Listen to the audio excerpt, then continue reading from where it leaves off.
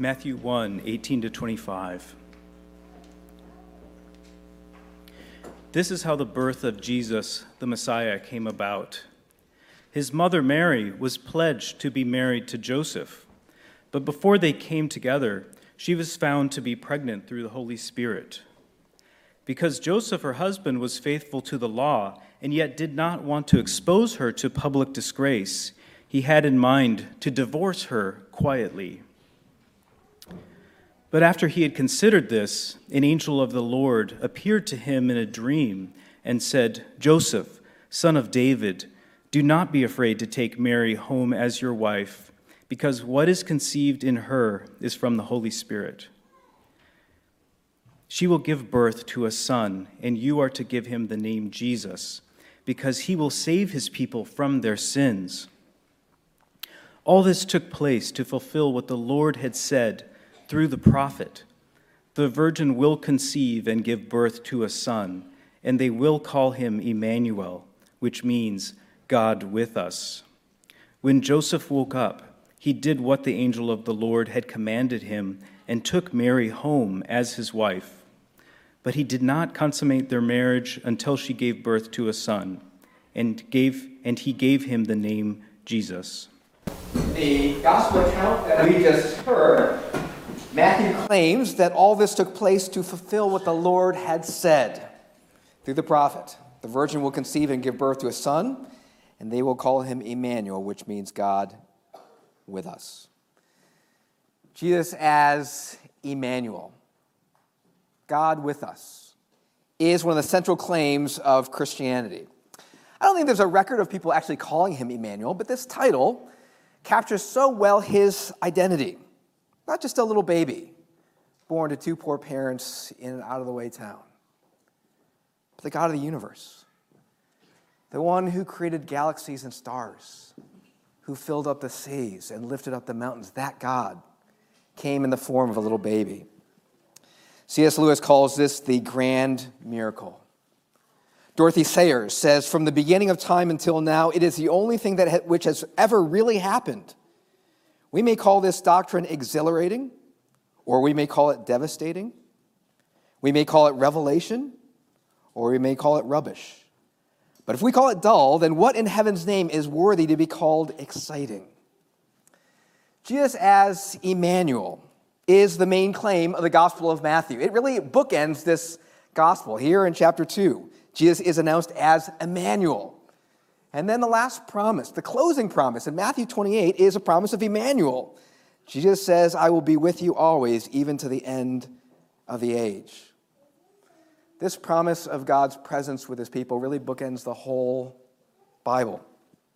Genesis 2, God is present with his people in the Garden of Eden with Adam and Eve. And then you turn to the end of the Bible, Revelation 21, God is present again with his people in the New Jerusalem. He will dwell with them. They will be his people, and God himself will be with them.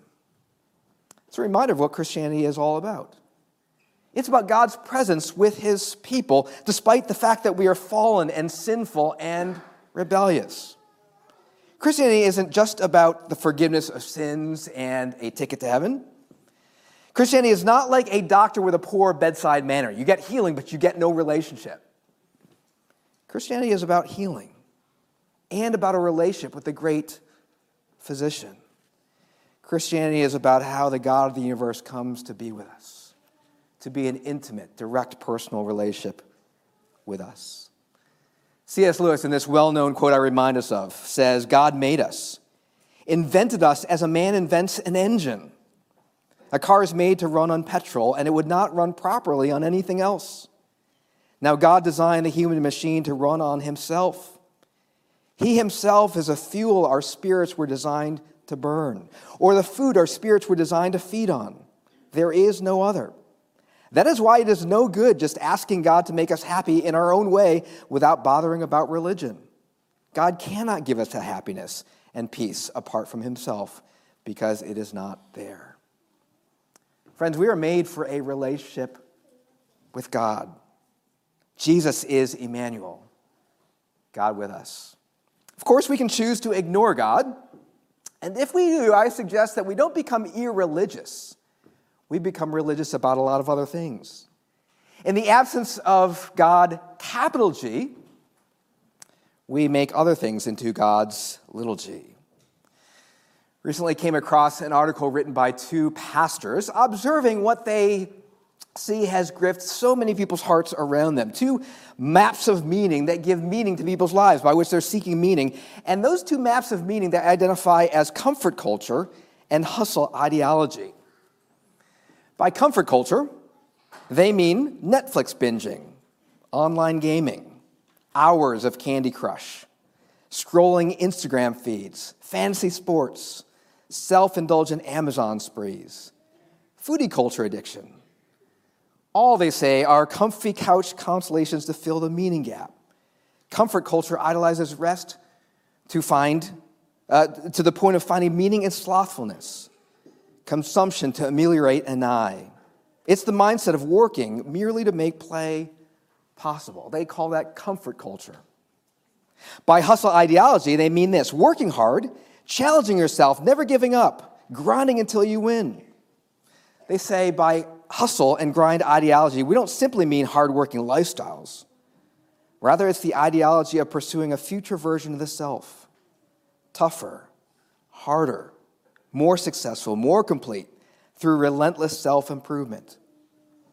They suggest that this sort of attitude is expressed, for example, in the proliferation of productivity books, and perhaps most viscerally in the fitness world's ubiquity of jiu-jitsu studios and CrossFit boxes.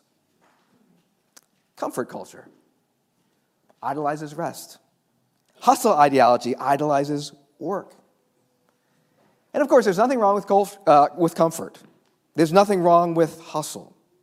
There's nothing wrong with rest or work. There's nothing wrong with gaming or working out.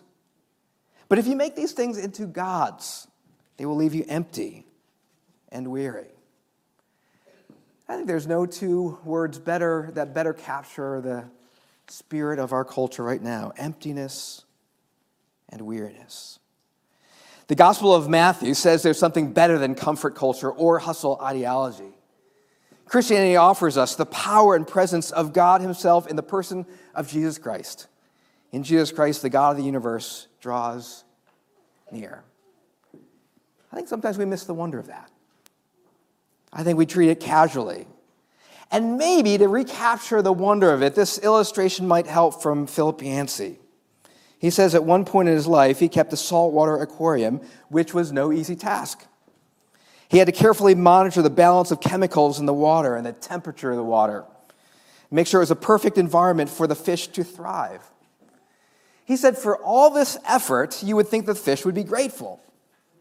But every time his shadow loomed over the tank, the fish would swim for cover under the nearest shell. They showed only one emotion: fear. Says 3 times a day, he opened the cover to drop food in on a regular schedule, but each time they responded only in fear. Philip Yancey said that the problem was that he was deity to the fish. He was too large and too incomprehensible for them. The only way he would be able to change their perceptions was a sort of incarnation. He would have to become a fish and speak to them in a language that they could understand. Think about that. Would anyone here in this room, knowing the life that we have as humans, give up this life to become a fish in a tank? I don't think I'd have any takers. I don't think anyone would volunteer for that.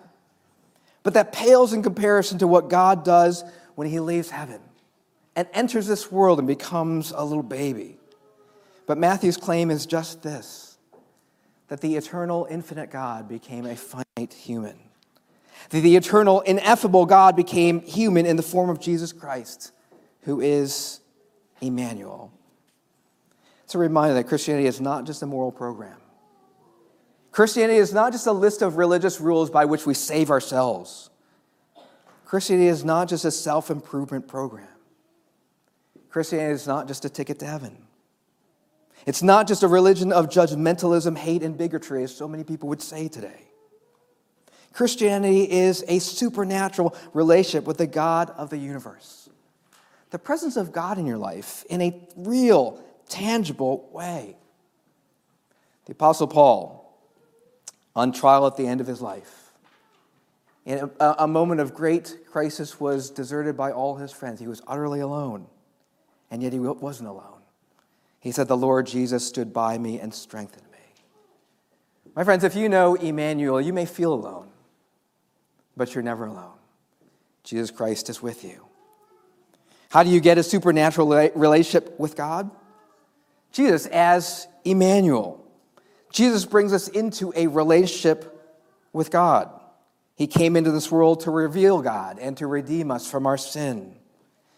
There's a reason why the gospel is focused not on the birth of Christ, but on his death and resurrection. Because through his death and resurrection, we have forgiveness of sin and a relationship with a supernatural God. When we come to Christ by faith, when we believe who he is, Emmanuel, the Son of God, come in the flesh, when we believe what he's done for us, dying on the cross for our sins, we can be forgiven of our sins and come into a personal relationship with the God of the universe. What difference does this make? When we experience Emmanuel, God with us, I think we can have contentment. Hebrews 13:5 says that we can be content with what we have because God has said, "Never will I leave you, never will I forsake you." When we experience Emmanuel, God with us, we can have hope. Isaiah 41:10 says, "So do not fear, for I am with you. Do not be dismayed, for I am your God. I will strengthen you and help you. I will uphold you with my righteous right hand." In a comfort culture that leaves us empty, we can experience true rest and true contentment. In a hustle culture that leaves us weary, we can experience true confidence and hope. I invite you this evening to come to Jesus, Emmanuel, for the first time or for the 100th time and discover true rest and true contentment and hope. Experience a supernatural relationship with God, the God of the universe, and you'll never be alone again. Let's pray. Heavenly Father, we thank you that you sent Jesus into this world as Emmanuel, your very presence with us. We pray that we might experience that presence tonight and for the days to come. We pray that we might experience rest and contentment because you will never leave us or forsake us.